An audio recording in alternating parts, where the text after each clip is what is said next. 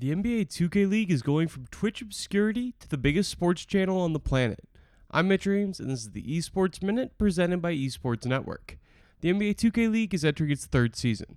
The first two seasons saw an average of about 8,000 viewers across all competitions, according to esports charts. The 2019 season peaked at just over 37,000 viewers for the grand finals. It's fair to say the NBA was hoping for more viewers when they decided to create this dedicated esports league. Now, the league is going to get those viewers. A deal announced today will put the NBA 2K League's third season on ESPN2 and the ESPN app.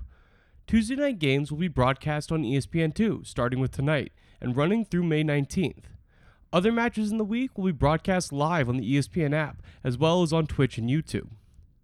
ESPN operates with a baseline of nearly 100,000 viewers, according to Manny Onicle, who has been studying the esports on TV space for years. This will be by far the most amount of eyes ever on the 2K League. Whether the league has a future as an esport will likely be decided at this point. One of the big issues with the viewership has been the steadfast desire for the NBA to keep the actual teams and the NBA 2K teams wholly separate. Despite sharing the names of the actual NBA franchises, there is very little crossover between the two. The NBA 2K League players compete with avatars that aren't based on real NBA players.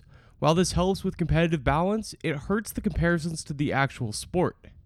Recently, the NBA and ESPN teamed up for the NBA 2K Players Tournament. That event saw between 350,000 and 100,000 viewers as NBA players competed one-on-one in NBA 2K. The NBA 2K League also held a competition, but it was separate completely from the NBA 2K Players Tournament.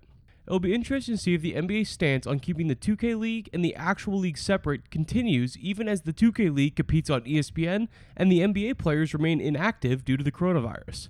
That's all for this Esports Minute. Right now, more people are listening to these minutes than ever before, so if you've been here since episode 50 or just started today, thanks for listening in. Please let me know if you think there's a story I should be covering each day. You can reach out to me on Twitter at Mitch_Reams or reach out to the Esports Network Twitter at Esports Network. Both are linked below. Again, thank you all for listening. I appreciate it.